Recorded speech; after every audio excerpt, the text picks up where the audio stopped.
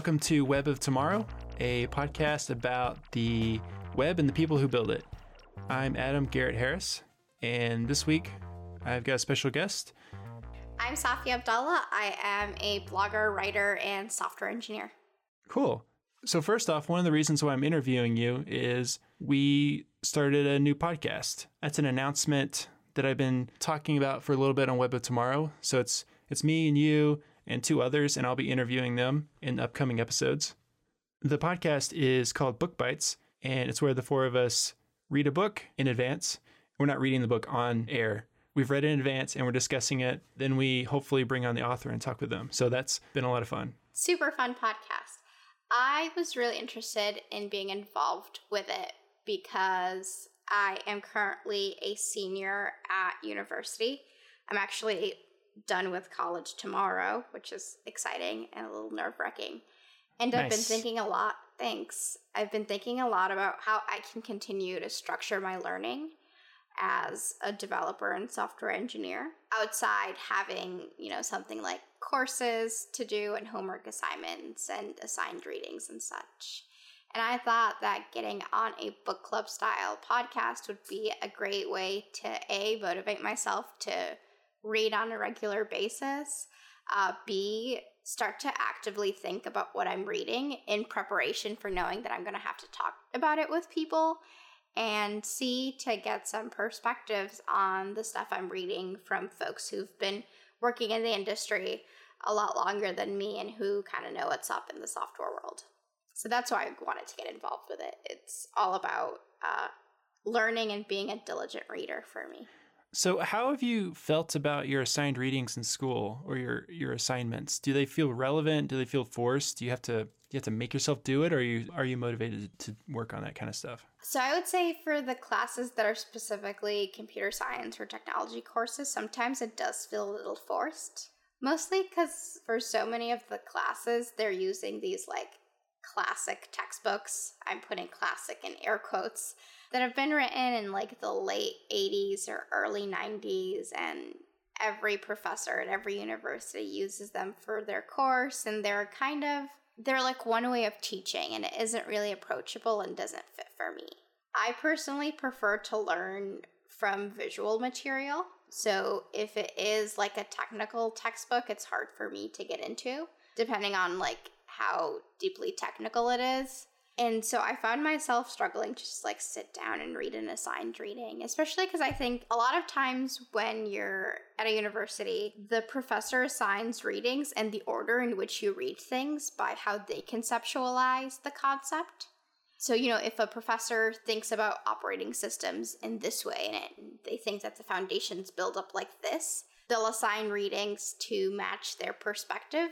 And while that might be, pretty good way of doing it because they've been researching this stuff for a while and they've been teaching it for a while, sometimes the way that a professor assigns readings is not necessarily in the order or the fashion that you would read something on your own.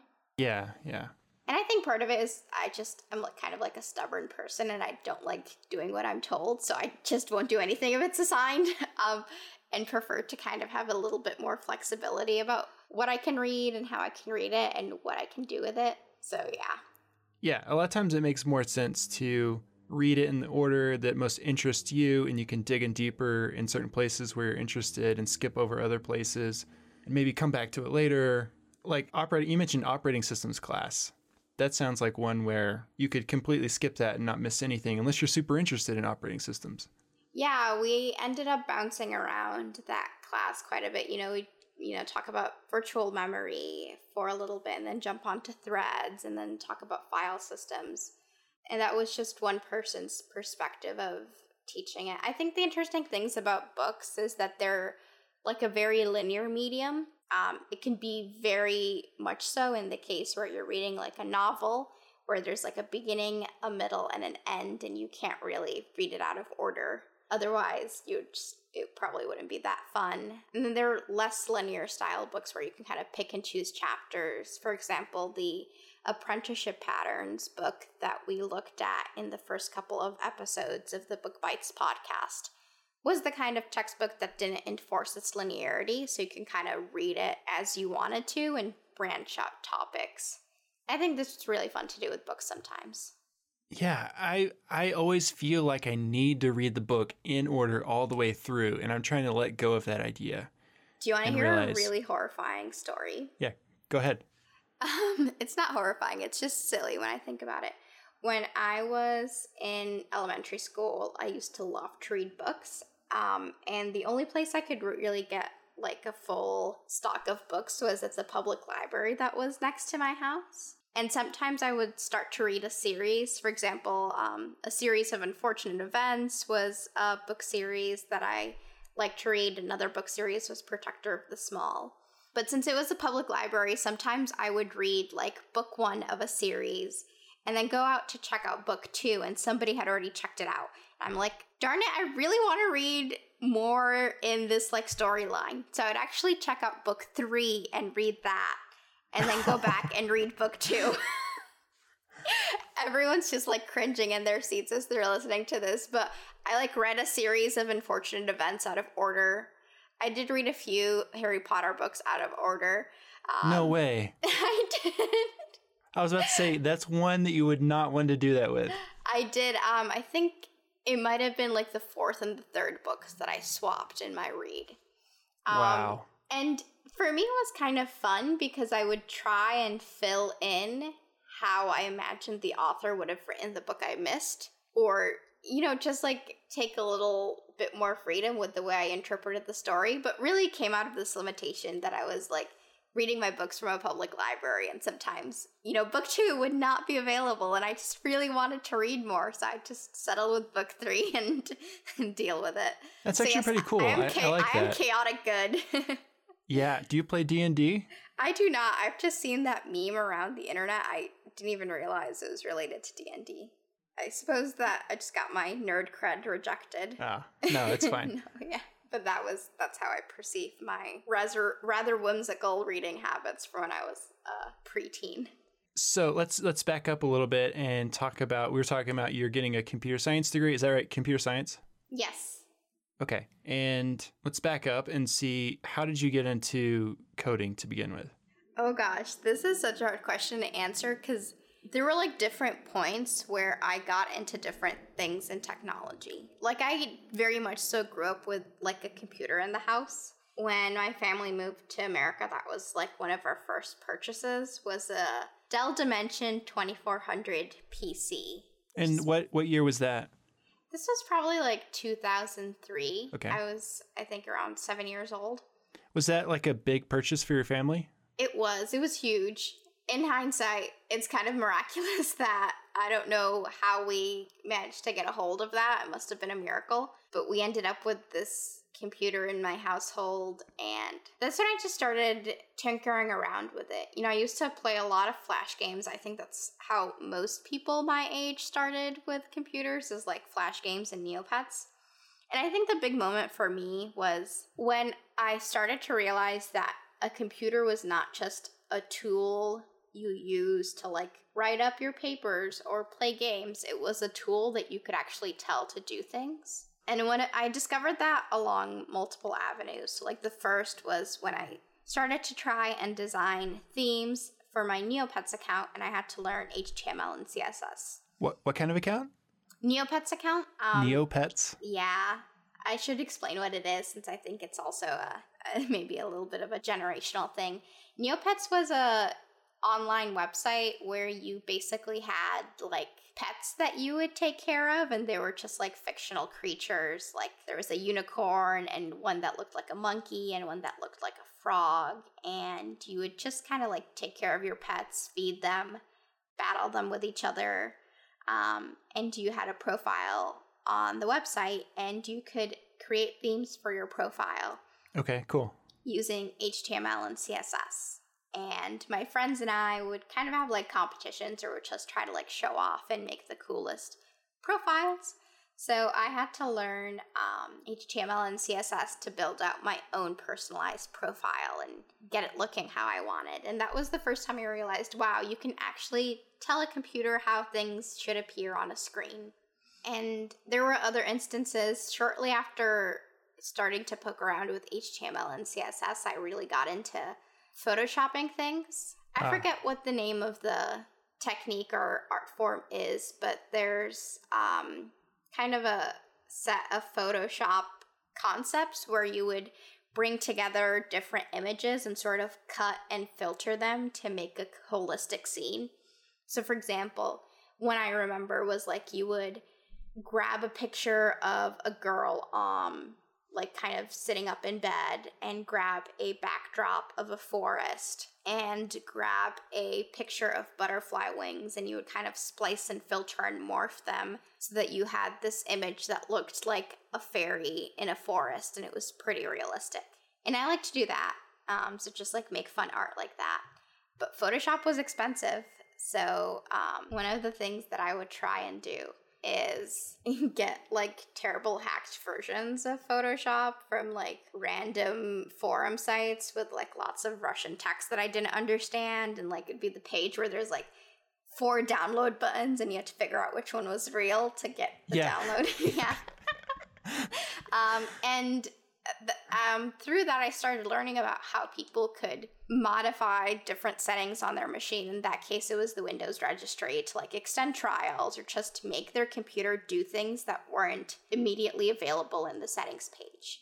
And I remember discovering like the Windows registry and how you could edit that and just being completely blown away, because it was like, hey, there's this tool that you use every day and there's like a whole layer behind it. And so that's kind of what kept me interested in computers between being like 10 and 12. It's just, you know, wanting to kind of just tangentially discovering that, hey, maybe there's more to software than just using it. Like there's secret settings and there's HTML and CSS, and there's like ways to build things.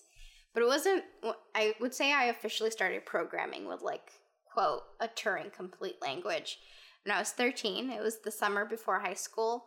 And I was really into like binge watching documentaries because I was a total dork. And I found a series online, and it was about the history of computing. And it talked about the invention of the analytical engine that Charles Babbage built, which is like the first early prototype of a computational machine. Well, not the first, but one of the first. And it talked about the ENIAC and how computers came about during the World Wars as a way to help calculate bomb trajectories and help crack codes. And I learned about just like everything related to technology. And the documentary series ended talking about the 90s and a lot of the startups that were coming around then. And they talked about companies like Yahoo and Excite and all of the super interesting things that were happening in the 90s. And one of the companies they talked about was Google, and how it was basically these 2 PhD students who built a search engine just while they were in school. And that blew my mind, that these were just, in my mind, they were normal people. They were just smart people who were like me. And they built all of these great businesses and made this great change using like a computer and their brain, and that just completely blew my mind. And I decided that what I wanted to do was build my own search engine company, and I started teaching myself things like Python and started diving into machine learning topics and AI topics, all because I wanted to build a search engine company. And it's very obvious at that point I was just doing this on my own. I would Google for books. I downloaded a lot of like illegal PDFs from O'Reilly authors. So every time I meet someone from O'Reilly, I'm like, I'm really sorry. 14-year-old me pirated so many of your books. But it wasn't like I could like go up to my parents and be all like, hi, can you spend hundreds of dollars for this like new hobby that I'm into now? Right. Yeah, so I just would download books, I'd watch videos, I'd look at tutorials, and I taught myself a lot of programming just on my own, which meant that I kind of became a very independent learner, and I'm very good now at learning how to use a new software library or framework by myself without a lot of help. But it also means that I learned a lot of bad stuff that I had to unlearn later.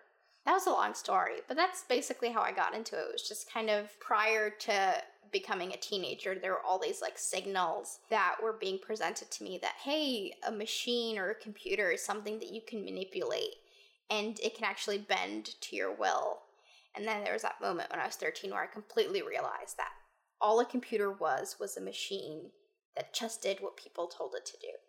And anyone can tell it to do anything. And the rest is history. I was lucky enough to go to a high school that offered computer science classes. So I got the opportunity to take things like Introduction to Computer Hardware in high school and a data structures course in high school. Wow. Yeah. And that kind of solidified and structured my learning. And I decided to go on and do it in college. So what do you think motivated your parents to spend all this money on a computer in the 90s when computers didn't really do that much? Not everyone had them in their homes. What motivated them? Yeah. So I honestly think it was just because we had moved to America and it was kind of a big deal. And there was a lot of optimism and excitement in our family about all of the great and wonderful things that could happen. So naturally, my family brought a computer. Also, I should clarify that my dad holds a degree in mechanical engineering. So he is a technical person. And he probably at that point, I should clarify, my dad had learned and done Fortran programming while he was at university. So he kind of was more technical than the average parent. So I think when he brought our family a computer, he knew the tool that he was purchasing. And yeah, that computer stuck around our family for a while because we brought it in 2003 and I programmed on it from then until a little after I started college or high school. So it lasted about 8 years with our family. Nice. So did you learn any programming from your dad? I did not. Like I said, it was a completely independent experience for me. My dad worked long hours and my mom was in college. So there was a lot of time where I would just be done with my homework after coming back from school and I would just sit on the computer and fiddle around, and I'd fiddle around on the weekends. I think they were partly, my mother especially was concerned about it because I would just spend so much time on the computer and she had no idea what I was doing. She's like, your eyes are gonna get bad. But now that I have a computer science degree and a job, she feels much better about those decisions that I made. Yeah.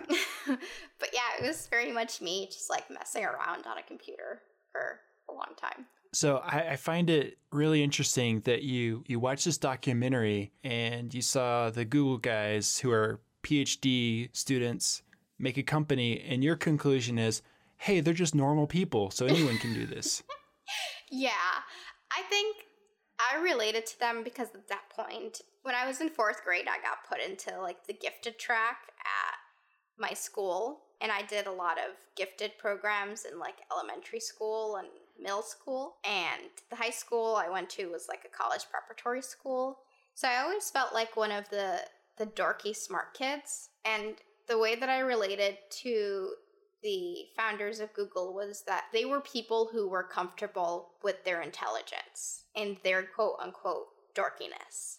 Because at that point in my life, I wasn't comfortable with being the smart gifted kid. I got the cliche story of getting bullied a lot for it and just being teased because I was the kid who liked to do their math homework and enjoyed taking math tests and like science class. And for me, it was refreshing to see people who I could tell were like that, who also liked science and math, and they just fully embraced it, and they were comfortable with being that and actually made it work for them.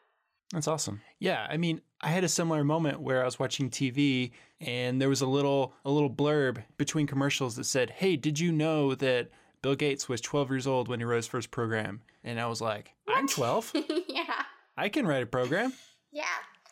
I think there's something so inspiring about the courage of youth. When you're young, you just don't care and you don't see any limits to anything, and you're a big dreamer and you're hungry. And I think it's cool when you enable kids and you give them the chance to just run with their wildest ideas, because they're much less inhibited than adults. Yeah. So speaking of wild ideas, talk about this startup that you run.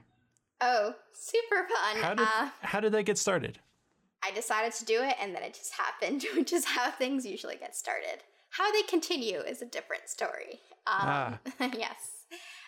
So the startup company, or the product that I'm focused on, is called Zarf. The tagline is, it's a marketplace for the written word. So it's a space where authors can independently publish short form work.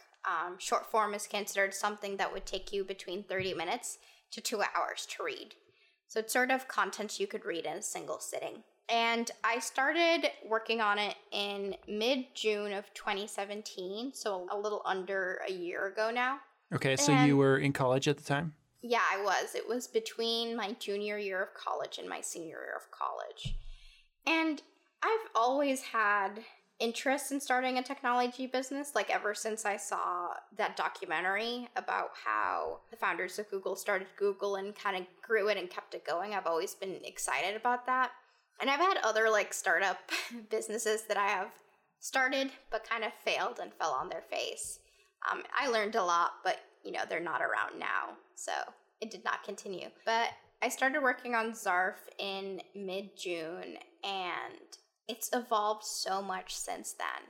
It originally started off as a place where you could subscribe to authors and get regular content from them, sort of like a Patreon/newsletter service. That ended up not working out. So in January of 2018, I launched it as a place where you could just buy things for like a single, like one-time access to content instead of subscriptions. And I've been working on growing it then. I got into a residency program here in Chicago with the startup. So I'm being mentored and coached by people who are kind of invested in me succeeding and having it be a successful business.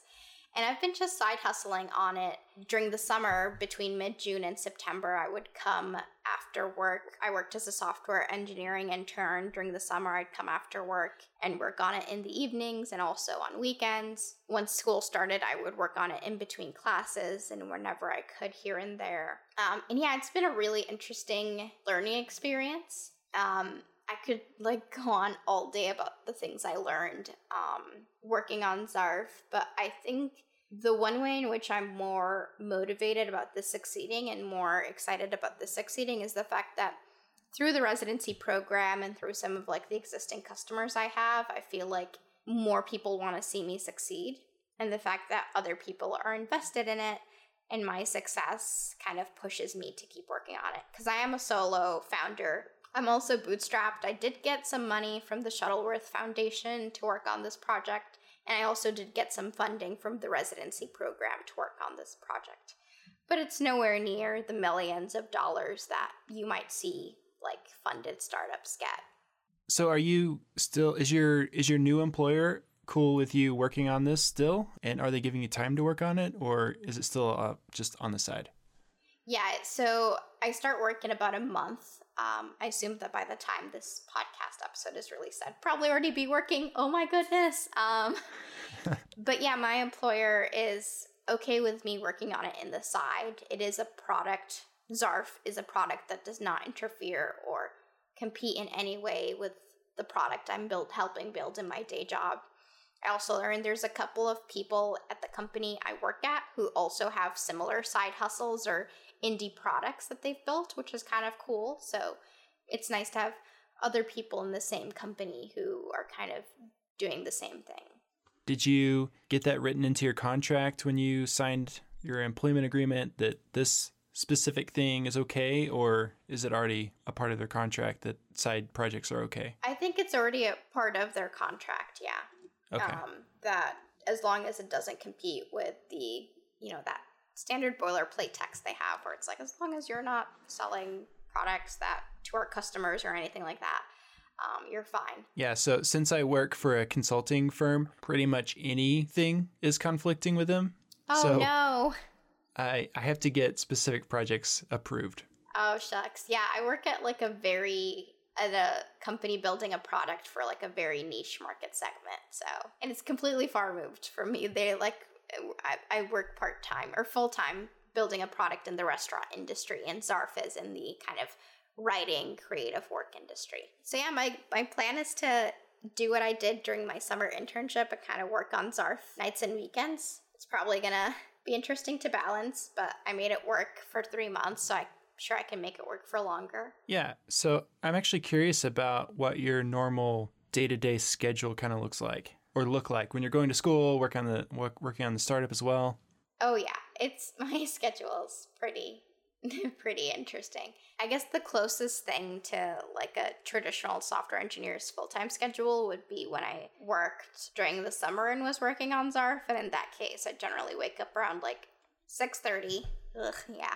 And I would like work on Zarf a little bit, and then I would go into the office for work. I'd work until 5 and then I'd come home, and then I'd work on Zarf till like midnight, and then I'd go to sleep. That wasn't healthy. Don't do that. If you're listening to this podcast, don't do what I did this summer and make that mistake. So that's like 6.5 hours of sleep? Yeah, it was not a good idea. It was 6.5 hours of sleep, and it was also, I think the harder thing about it was not that, like the amount of sleep that I was getting, because I think 6.5 is actually pretty fine for me. It was the fact that I was writing code for 12 hours a day, 12 plus hours a day. And writing code is like very exhausting. It hurts your head. Yeah, it really is. It is. I think, yeah, sometimes, you know, I come home from a day in the office and I'm just like, ugh, my brain is fried. I don't want to do this. And I would say I made some very unhealthy choices that summer. I was not exercising or working out. I was eating out a ton. I was not getting enough sleep. I was always stressed out, whether it was about, you know, doing a good job at my internship or helping make sure that Zarf is built well. And my schedule was inconsistent. Sometimes I'd sleep 3 hours, and then I'd like try and make up for it the next day by sleeping like 8 hours. It was just a mess. And I regret doing that. It taught me a very valuable lesson in a very hard way. So after that summer, I was like, you know what? It is possible to, you know, work a full-time job or be a student full-time and work on the stream of yours, but you need to be more healthy about it. And that's when I started enforcing like certain requirements on myself. Like I try and work out 6 times a day and then do some sort of like yoga or a lower intensity workout. 6 on times Sundays. a six times a week, not 6 times a day. That would be intense. That's like full-time bodybuilder status. That would be a constraint for sure. Yes. So yes, I try to work out, you know, 6 times a week. I try to get 7 hours of sleep a day, whether it's, I think we were talking about this earlier. I would, you know, whether it's if I sleep 6.5 at night, I make sure to take a nap midday. And I find out that's actually been so helpful. This was like the breakthrough thing that I learned, is that midday naps are the greatest thing ever because they like help counteract that afternoon slump you go through. So I've embraced naps and just like not being afraid to sleep, or not feeling that if I'm sleeping and in like a near comatose state in bed, that's not a bad thing. So does that kind of make your day feel like 2 separate days? You wake up in the afternoon feeling a bit refreshed for the second half of the day? Yeah, and usually when I have class, what I'll do is I'll like go to my classes and then I'll be done, depending on the day, around 3 p.m. or around 5 p.m. and I'll come in for a quick nap and then I'll wake up and start working on stuff. One of the things that I've really sort of embraced after that chaotic summer where I was just overworking myself and being very mean to myself is I've just embraced consistency. I found that, like I mentioned earlier, like working out 6 times a week at around the same time helps just give me this kind of like inner balance and makes me feel less stressed and calm and ready to like dedicate myself to the mental effort of working, like writing code 10 plus hours a day. I've also started doing things like I publish a blog post every Monday, Wednesday, and Fridays. And knowing that I have to sit down on Sunday, Tuesday, and Thursday, got that right, just to sit down and write something has also helped kind of add structure to my life and make my mind and spirit less chaotic. And so I guess it's a terrible way of answering your question. I've just like started to embrace consistency more and more. And anytime I can figure out, hey, I can start off my day and I can like make myself a healthy smoothie every day, I try and like commit to that task. I would say after that, I'm going to go for a run and I commit to that task. And then after that, I'm going to write for 15 minutes and I commit to that task. Just giving my body that rhythm and giving it like a sense of expectation. Like when I wake up, I expect to do something. So I'm like more committed to doing it when it happens. I don't know how to describe it. I'm probably not doing a good job. But just like adding consistency to my schedule has helped me feel like a more balanced person. No, yeah, I think you're doing a good job of explaining it. So Yeah, it seems like a lot of times those daily routines, they don't seem super important. So when really big, urgent, important things come up, those are the first things to go. Yeah. I don't think coding an extra few hours is as productive as making sure you're in a good rhythm. Yeah, definitely. And the other interesting thing I realized is that when you're running a software product as a solo technical founder, code should actually be what you spend the least amount of time on. And I learned this the very hard way when I started my residency program. Because, as you might figure from this podcast, I love to write code. I could sit all day on my computer, not all day, but for a considerably long amount of time, just like exploring different frameworks and tools and building things. But that's not what it takes to run a successful business. So when I started my residency program, they sat down with me for my intro interview, and they just completely grilled me on sales and marketing. Like, what was my sales pipeline? What was my marketing pipeline? What was my ad spend?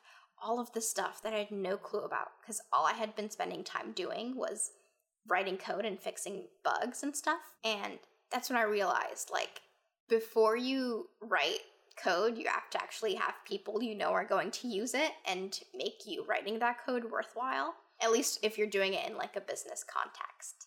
And so now I actually find myself, when I'm working on Zarf, I'm actually spending not a ton of time coding. I'm mostly like doing sales, like cold emailing authors, or doing marketing, like trying to generate like media kits and ad displays and stuff like that. And I don't spend a ton of time coding.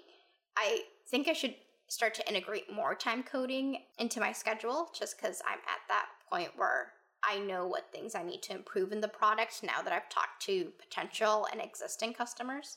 But that was like a big revelation for me too, is like if I'm coming home after work or after class and I'm spending 4 hours coding on Zarf every day, then I'm not running the business right, because that's not what I should be doing. I should be like actually going out and talking to people and getting them to buy and invest in Zarf. Yeah, and it seems like not every website or app needs to be constantly worked on. It seems like you can get to a point where it's good for a while, or you might have gone off in the completely wrong direction if you didn't talk to people. Yeah, and I think that's what was it with Zarf, is I like went in a completely wrong direction because I wasn't talking to people. And I started talking to people and I was like, oh my gosh, I should have gone down this road. And I had to change. And yeah, I think the hardest part about that is it started off being really fun because all I was doing was building an app from scratch, and it was super joyous. And I was like, yay, I'm a coder, coding up all the things all day. And now it's like, okay, you have to go out and talk to people about this thing you invested a lot of energy into, and dealing with rejection from cold calls, or like a newsletter that I send out for marketing purposes has a less than stellar click rate or conversion rate. Like, I take that stuff very personally. I'm working on not being that person, but I consider Zarf my baby. So whenever I sense that somebody doesn't like it as much as me, or people are like turned off or not as excited about it, I'm like, no, why do you not like my baby? So yeah, it's such a huge personal investment for me, and it takes a lot of emotional energy. Yeah. Yeah, you said coding was exhausting, but that sounds exhausting.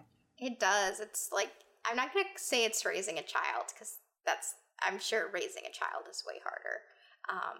But I think it's whenever you make something, whether you like write your own book, or you build your own app, or you open your own store. Yeah, you wouldn't know anything about writing a book, would you? No, I would not. But the way I describe it to people is, for me, it's very hard to separate me from Zarf. So when, cold sales lead doesn't pan out, it feels like I'm being personally rejected, because I've sort of become the product, because I'm the only person working on it. I don't know if this is making sense to anyone, but it feels like I am Zarf and Zarf is me. So when anything wrong happens with Zarf, it's like, I must be wrong. Yeah. So it's like you have to learn to disassociate. Mm-hmm. And it's so hard, because I feel like having a strong association with it is part of what makes me like super dedicated to it, but can also backfire and end up harming me sometimes. Yeah, because I feel like when you're working for a company and you're not personally invested in it, you're helping someone else succeed. you may or may not feel a strong association with the company, but I think generally you don't feel that. You go home and think about other things. Yeah. But I find myself like thinking about Zarf when I'm on the treadmill or on the train, or I'll like see some like billboard out somewhere and I'll be like, oh, that's a good thing to do for Zarf or something like that. It's just constantly on my mind. So what do you do with all these thoughts that are coming in, like to-do items or ideas? So another thing that I learned in my residency program is that write that stuff down, but filter most of it out. Because I find that for me personally, and I think this might vary for individuals, those like in the moment ideas are very creative and like spontaneous, but sometimes they're not rooted in cold hard facts or statistics. So whenever I get like an idea on the train, I'll write it down and then I'll like go home and think about it, and I'll be like, well, based on, this sales figure that I know and the fact that this condition exists in the industry, this sounds like it'll be a really exciting thing to do, but it's actually not. So I might just be a total downer and like just constantly like not pursuing interesting and exciting things, but you kind of have to like discipline your mind when it starts to snap into too many ideas. Yeah. No, yeah, I think the extreme form of that is when you have a dream, and in the dream you have a really good idea, which is, of course, not rooted in reality at all. Yeah. And rarely is that actually a good idea. I'm sure everyone listening, and myself included, is thinking about that dream they had with that one idea that was totally out there. Usually I can't remember it, but I know it was a good idea. Yeah, I've heard of people who say they'll like put paper and pen by their bedside and write those things out, like the moment they wake up, or I guess when they wake up in the middle of the night or something. And I was just like, oh my gosh, I'm sure like there's great ideas in there, and I'm sure that works for some people, but mine would be like so incoherent and nonsensical. Like, yeah. like Google Analytics bunny, what is that? So you've got a post on productivity, and you said you write things down on paper. So talk a little bit about that. Why do you use paper as a productivity tool? Probably just so I have an excuse to go to the office supply store, to be honest, and spend too much money on pens and paper. Okay, what is your favorite pen? Okay, so I have a couple of different ones that I like. Let me grab a few. So the first that I like is the Uniball Onyx Fine Tip Pen. I just like it because it feels super smooth. I use it in the red. I tend to like writing in really bold, vivid colors. I find that blues and blacks are a bit bleh. So I will write in things like purple and green and red. So you use like gel ink pens usually? Yeah, so I also like the Pilot Precise V5 is a good pen. None of these are fancy pens. I'm not like super fancy. And then also the Pilot G2 pens. I use the 0.38 point. Yeah. For me, the big thing with pens is, I think it's just like a personal preference thing, but for me, it's just like how good does it make my handwriting look? Because I kind of have very, very narrow letters. So my S's are very narrow, my R's are quite narrow, and I find myself using very fine tip pens because of my narrow handwriting. And I just try and find things that work with my handwriting. Okay, nice. Yeah, I've got one pen that's just way too fine tip for me. It's the Energel 0.3 millimeter. Oh, I love a good 0.3 millimeter. And I have a Moleskine. I have I think it's the 5x8 dimension. I only write on gridded paper, or I guess the professional term for it is square lined paper.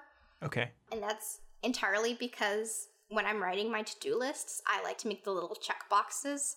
So if I'm using squared paper, I can like make a perfect little box off the squares in the paper. Everyone listening is like, Safia, you're so weird and random, but that's no, I use the dot grid paper. Okay, yeah, that's a similar thing where you kind of can make perfect shapes. And it's less restrictive than lines across. Yeah. Oh, that's a good point. I also like square because you can write horizontally and vertically, so you can like flip the paper if you want and like do charts and tables and stuff. Yeah. For a while, I think in high school, I used Wunderlist a lot to manage my to-dos. Mm-hmm.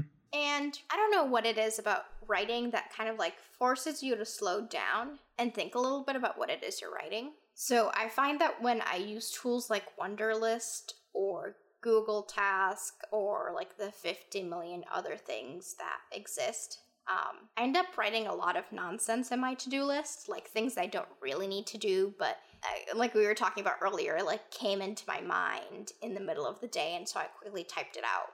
But it probably wasn't something that needed to occupy my to-do list. And also I find that paper is an empty canvas. I can write and create my to-do list in any way that I like. If I feel like using circles instead of squares for the checklist one day, I could do that. If I feel like color coding it in different ways, I can do that. No app, or I guess that's my challenge to any listeners, I don't think there's an app out there that can be as flexible as the things you can draw on paper. Yeah. Paper is the killer app. It is the killer app. That should just be my next startup. I'll just sell notebooks and call it the killer app. Yeah. And also, I most importantly, I like the satisfaction that comes with crossing something out on a piece of paper. It feels very satisfying. And I do this with, like, another random fact. I'm training for a run right now, and so I have my training schedule printed out on paper. And what I'll do is once I've completed the, like, required training session for the day, like maybe today I had to do a 3-mile run or run for 35 minutes, I will, like, take a highlighter and color that box out on the calendar. And that's, like, very satisfying for me. I think it's good to give yourself, like, tactile responses and rewards for achievements. And for me, coloring a box in with a highlighter on my training calendar or checking a checkbox with a really bright colored pen on my to-do list is, like, very nice tactile feedback for you've been a good girl, Safia. Go get yourself some ice cream. Cool. So when it's written out on paper like that, how do you manage what you do on a day-to-day basis, or what has the most priority, or time-specific things? Okay, so I'm flipping through my little moleskin to see how I've been doing this. So I think I wrote about this in the blog post that you referenced, is I time box things. So for example, I'm looking at a to-do list from February 2nd, and I have finish editing blog post, 20 minutes. And then I have work on marketing newsletter, 30 minutes. So I'll do things like that. I'll, like, time box things and adjust the amount of time I think it'll take me based on how high priority an item it is and, like, how soon the due date is and how long I think it'll take. So for example, if I'm working on a project for a class and it's, you know, like one of those big programming projects that, like, is generally they give you like 2 weeks to do or something, I will say, okay, I'm going to spend 45 minutes working on it every day until I get it done. And then as I get closer to the due date and realize that there's a lot more C code that you have to write to implement threads, I'll, like, increase the amount of time that I spend on it. So I kind of play it by ear and the demands of the day or week. The other thing I kind of like about having to do things on paper is it limits how far in advance I can plan my days. So generally when I used to be the kind of person who, like, I'd, like, try and plan out my entire week, like, neurotically. And I found it was the kind of thing where planning was becoming a chore, like a task in and of itself. And I was like, Safia, this is no way to live your life. So I started just taking it 2 days at a time. I will write out a to-do list for, like, today. And then if something comes up and I realize, oh, that's high priority, if it's, like, something super quick, like I need to send an email to somebody to check in with them, I'll, like, do it that moment. But if it's not, I'll say, okay, I could do that tomorrow. And so I just I live life on a 2-day window, which is so freeing. Then, like, things come up randomly in my calendar and it's not so freeing. So do you ever write something on your to-do list and then just to mark it off? Yes, I did that today. Actually, one thing I started to do is we record the Book Bites podcast every other Thursday at 7 p.m. Central Time. I've actually started to put it as a to-do list item so I can feel, like, extra good about myself and get those endorphins from checking it off my to-do list. So I actually have our interview on my to-do list as, like, a thing to do, even though it's more an event than it is a task. Yeah, I put events on my to-do list as well. I like how you time box it because I think that does two things. One is it it limits the amount of time you spend on tasks that could take up an infinite amount of time, right? If you're writing a blog post, you could spend as much time on it as you want and never publish. But then 2, it helps you realize there's a finite number of things you can do in a day. It does. That's a great point. I'd not thought of it that way. For example, for like the blog post, I don't think I've spent more than 2.5 hours writing a blog post that I published. That's because they're like, I don't know, I've gotten to the point where it's like I've written probably about a lot. I'm having trouble counting them. Probably like in the 30s. 30 blog posts since the year started. The year being 2018. Just like doing 3 a week. And I find that the more I write, the better I get at writing. And that was kind of my goal with doing that, is I wanted to become a better writer, and also introduce consistency to my schedule. So yeah, that's how I do my to-do list and stuff. Yeah, well, I like how you set a very achievable goal, which is write 3 blog posts a week in order to achieve becoming a better writer. Because if your goal is just to become a better writer, how does that happen? You know? Yeah, that's true. It relates to my favorite quote of all time that I always try and like sneak in every time I do anything. And the quote it goes something like this. Little drops of water, tiny grains of sand make up the mighty ocean and the pleasant land. I mention it a lot in my talks and occasionally in some of my blog posts, and that's just like a very defining quote for me. I've had it memorized since I was like 11 years old. And for me, it just kind of like expresses the fact that breaking things down into little chunks and consistently building and growing things is how you like make mountains and oceans. And it affects my philosophy on a lot of things, including how I, make my to-do list and how I'm like working on my blog and stuff like that, and how I wrote the book that I published as well. Nice. So also in that productivity post, you said sometimes you're motivated by haters. And recently, I think you experienced quite a bit of hate. Oh, yeah. Can you talk a little bit about that? Oh, gosh. Yeah, it was so terrible. I wrote a blog post about a technical concept. It was one of those things where I like try and read code to figure out how something works. And I'll admit that it wasn't like the best blog post in the world. And I think this was kind of the thing that people reading it might have missed. It was good because it got a lot of attention and a lot of people shared it. But sometimes when you're trying to like do something consistently, you're not necessarily going to do it consistently well every time. And there were a couple of things that were off about that blog post, and maybe I'm just focusing on the bad things. Anyway, it was a blog post. It got a lot of attention. It made it on the front page of Hacker News. And that was kind of one thing. And dealing with the feedback on Hacker News was kind of rough, just because the tone in Hacker News is kind of like the brutally honest, harsh developer tone. I think some people listening might know what I'm talking about, but it's that tone that's got a little bit of condescension, and it's trying to teach you something, but it also makes you feel bad at the same time, so you're resistant to the learning because the tone it's like talking down at you. Well, I feel like a lot of times on Hacker News, they're not talking to the author. That's true. If that makes sense. You know what I mean? Like, There's always this shift when if you're not very popular on the internet, maybe a few people are commenting, those people are talking to you, the author. Yeah. And then once you get really big, they stop talking to you and they start talking about you.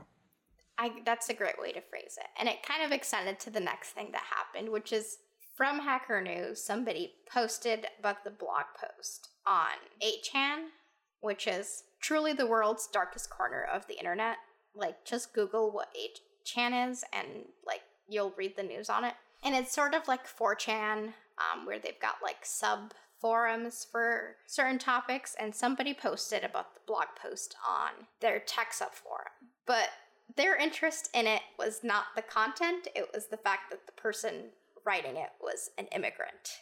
And a lot of the criticism that they were writing was just, there's like a lot of racism and sexism and xenophobia, and what was really uncomfortable about it was like scrolling through and seeing people finding my Instagram and looking through my Instagram and making comments about the way I looked and the things they wanted to do to me because of the way I looked. People like going into my LinkedIn and like looking at where I worked and making comments about that. People like trying to find out it was super uncomfortable because it wasn't like people were criticizing the content of the blog post. They were making comments and threats about me as a person because of who I was. And I got super scared because I've received like kind of mean criticism or, you know, criticism conveyed in an unconstructive way for some of the stuff I've done. And I'm okay with that. Like, it hurts for like the first couple of minutes after you read it, but then I get over it. But for me, it was very different when I saw that something I had written on my blog and like published and just like shared out there, and I didn't think much of it, spiraled out of control and ended up being in this like really dark corner of the internet where people were like making racist comments about me, just like stalking me on the internet and all of this outrageous stuff. And that really scared me because it was the first time that I felt attacked for who I was, not what I had done. And I know people like attribute different degrees of seriousness to that stuff. Like ultimately they're like internet trolls. They have nothing better to do but like make immigrants or people of color, women feel uncomfortable for the things, for just like existing and being people and doing things they love. But that really scared me. I was like, oh my gosh, what? I like made my Instagram private and removed my personal information from it. I took down my LinkedIn. I put my Twitter on private for a little bit, and they kind of got a kick out of that. I think like they were following me on all of those things for like a week and a half. And when they saw that I had like locked everything down, they were like, ha ha ha, aren't we super fun? We like scared the little person into like locking down their social media accounts. And I eventually like made everything public after I felt like their energy died down. But like the really interesting thing about a site like 8chan that I learned from tracking the conversation on my posts that they were having and some of the things I was saying was that there's not a ton of people using those websites, thank goodness. It is a dark corner of the web, but there's not a lot of people using that dark corner. I think there were like at most 20 people interacting on my post. But because there are so few people, it lingers on the top, like the most viewed or the like top page in that network for a long time. So like the conversation, I found out when I found it, they like had already like found my Instagram. They were like trying to find, this is a rough subject, but they were like trying to see if they could find like nude images of me on some like leak dump using like reverse search on my face. Yeah, I mean, and a lot of times if they can't find an image like that, they can create a fake one, right? Yeah, they were like, it was uncomfortable. But like by the time I found it, the post had been up and they were actively talking about different things and saying different things for like a week. And then it continued for a week after that before it kind of like sunk to like the third page of the network. And so that all that is to say that it's not like Hacker News or Reddit where something is on the top page for like a day and there's like active conversation about it for a small amount of time and then it dies away. On those sites, it was like 2 weeks of just people saying ignorant and offensive and hurtful stuff. Yeah, that's terrible. Did they stay within that site or did they seek you out to tell you terrible things on other places? Oh, I got like one email and one DM, but it was mostly within that site. Like this was the first time that this happened to me, so I didn't know how serious I should take it. It still felt super uncomfortable to like see that people were going through, for example, my Instagram and taking screenshots and making comments about it and like saying very explicit things about photographs of me and like what they wanted to do to me and stuff like that. And that really scared me. So even though I received like very few direct messages, and most of it was like them joking around in like their own network. Joking I put in quotes because I guess the scary thing is you never know how serious these people are. Like, yeah. Thankfully, I think it like died down. And now I'm just like very careful about everything I post on social media. Like, for example, I didn't realize that my LinkedIn was up and you can like find out a lot about a person from their LinkedIn. Like there's a ton of information on there. And also I found out that, I had, in one of my previous startups that I had it registered as a like sole proprietorship to get like a pseudo business registration for it. And I had my home address associated with it. And it was the kind of thing where you could, if you knew the business name, which was on my LinkedIn, you could like look it up on my county's search system and get the address that I lived at in the past.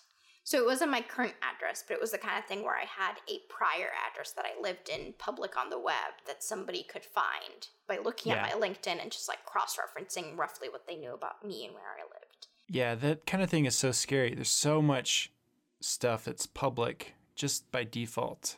And that's just the kind of how we live our lives now. And a lot of it's willing, some of it's unknowing, like the business thing. Or if you register a web domain and you don't know about who has privacy. Oh, yeah.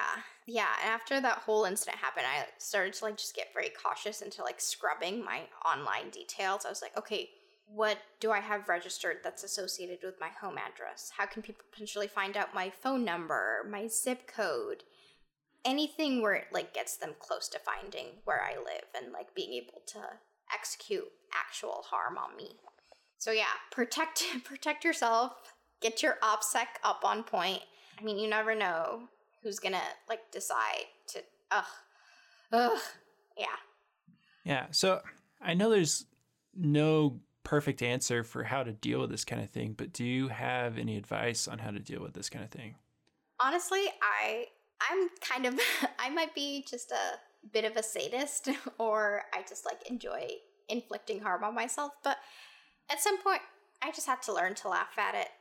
That's really terrifying. And the only way that I could like cope with it was by turning it into a joke. And to be honest, I didn't have anyone who I could like talk to about it. Like, it's kind of a hard thing to explain to people, and I think it's something that very few people have experienced. And there are people who have experienced online harassment and bullying to far extremer extents than I have.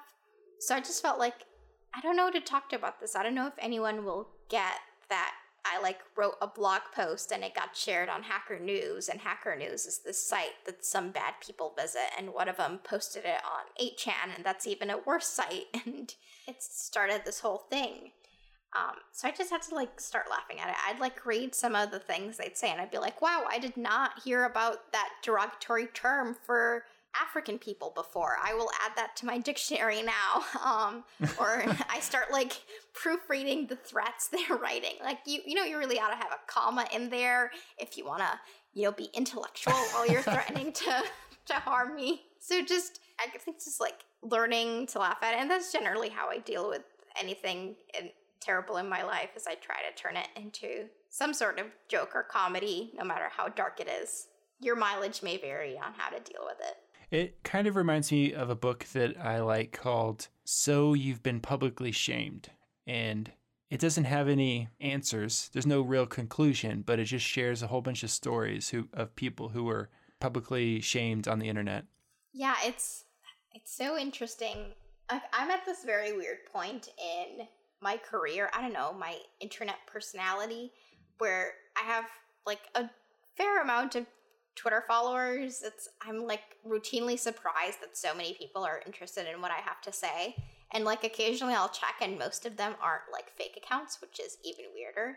They are not fake accounts? They're not fake accounts. And like 99.9% of the accounts that follow me are real. So it's like, sometimes it's like a very hard thing to process. Is like, I'm very sarcastic and my sense of humor sometimes doesn't translate well to people. And I can be kind of snarky and brutal and succinct sometimes, in addition to like being witty and funny at times. I think the hard thing about writing when you have such a huge platform is a lot of the people reading don't know me personally.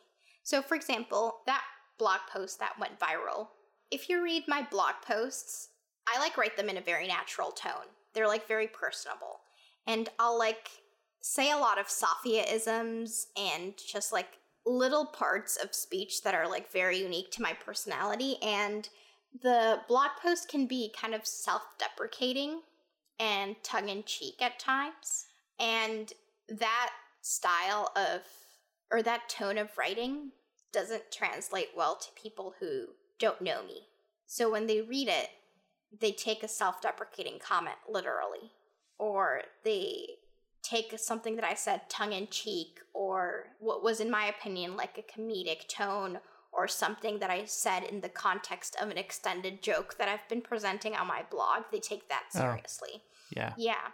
And so I think this is like something that I've started to take into account as part of my effort to be a better writer, was how do you maintain like tone and identity in your writing and personality, but also realize that when people come and read your work, somebody might be getting like a single fragment of who you are. Like, how do you present yourself completely in a single piece of writing and do that well?